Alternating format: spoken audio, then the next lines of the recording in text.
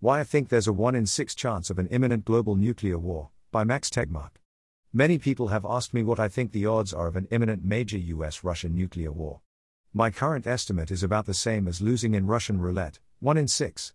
The goal of this post is to explain how I arrived at this estimate. Please forgive its cold and analytic nature despite the emotionally charged topic. I'm trying not to be biased by hopes, fears or wishful thinking. My estimate is 30% by 80% by 70% 1/6, as illustrated in the figure and explained below. The horizontal axis roughly corresponds to levels of escalation, while the vertical axis corresponds to how favorable outcomes are to the two sides. Possible outcomes. To estimate the odds of pulling a spade out of a deck of cards, it's important to know how many suits there are. To estimate the odds that the current unstable situation ends up in the kaboom outcome, a major US-Russia nuclear war that might cause nuclear winter and kill most people on Earth, it's similarly important to know what other reasonably stable outcomes it's competing against. The shorthand labels I've given these outcomes, grey boxes, shan't be taken too literally. Kosovo and Vietnam refer to scenarios where one side wins outright, breakaway succeeds and Goliath is expunged, respectively. Libya, Korea and Finland refer to intermediate outcomes involving simmering war, frozen war and full peace, respectively.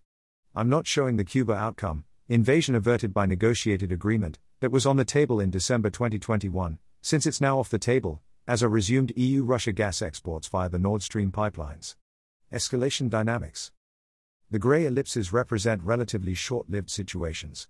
We are currently in a vicious circle in the form of a self-perpetuating escalation spiral, since Kosovo is deemed unacceptable by Ukraine and the West while Vietnam is deemed unacceptable by Russia. Both sides double down and escalate further whenever they fear losing.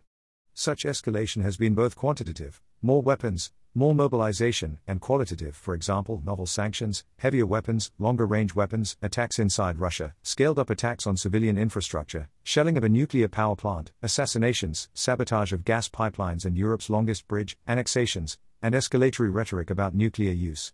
My assessment is that Russia, whose GDP is similar to Italy's, can no longer compete with the West in terms of quantitative escalation, and that Putin understands that his only chance to avoid the Vietnam outcome is to escalate qualitatively, with nuclear weapons use being his last resort. Last spring, I predicted that once loss of occupied territory loomed, he would annex what he controlled and start talking about nuclear defense of Russia's new borders, and here we are.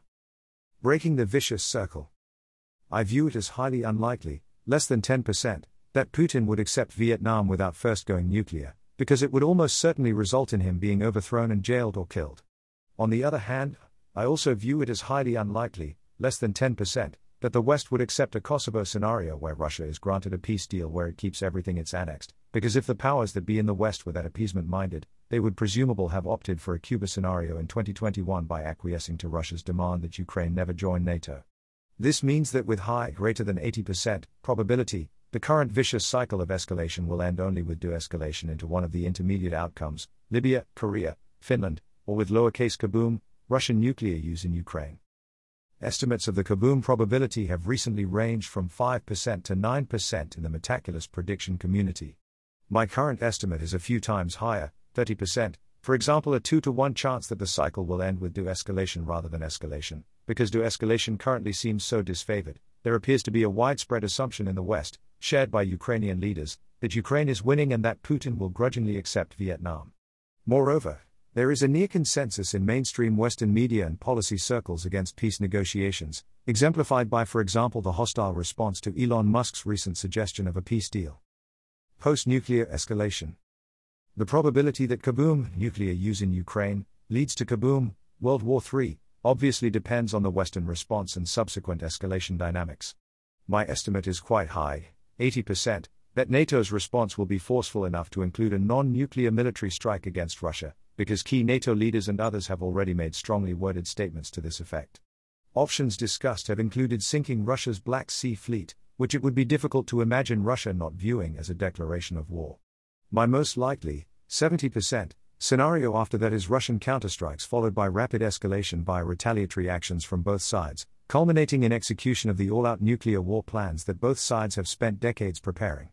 My 70% estimate factors in that the long history of nuclear near misses has convinced me that both the US and Russia are much less competent in de-escalation than in escalation.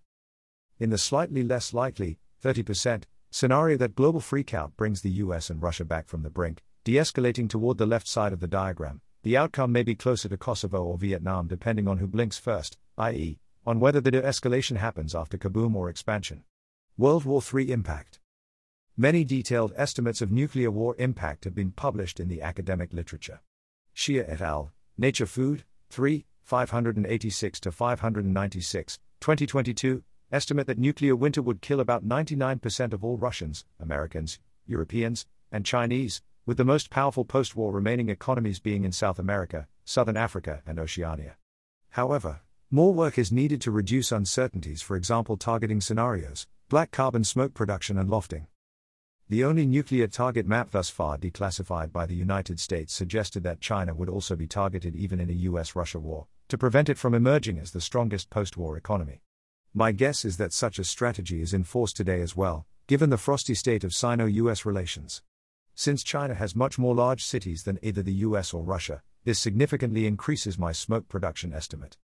I'd love to hear your thoughts both on this risk modeling framework and on the factor probabilities, 30%, 80%, 70%, listed in the figure. I'll plan to update them regularly as the geopolitical situation evolves. De-escalation clarification. Many Twitter responses to this post have conflated nuclear de-escalation with capitulation or appeasement.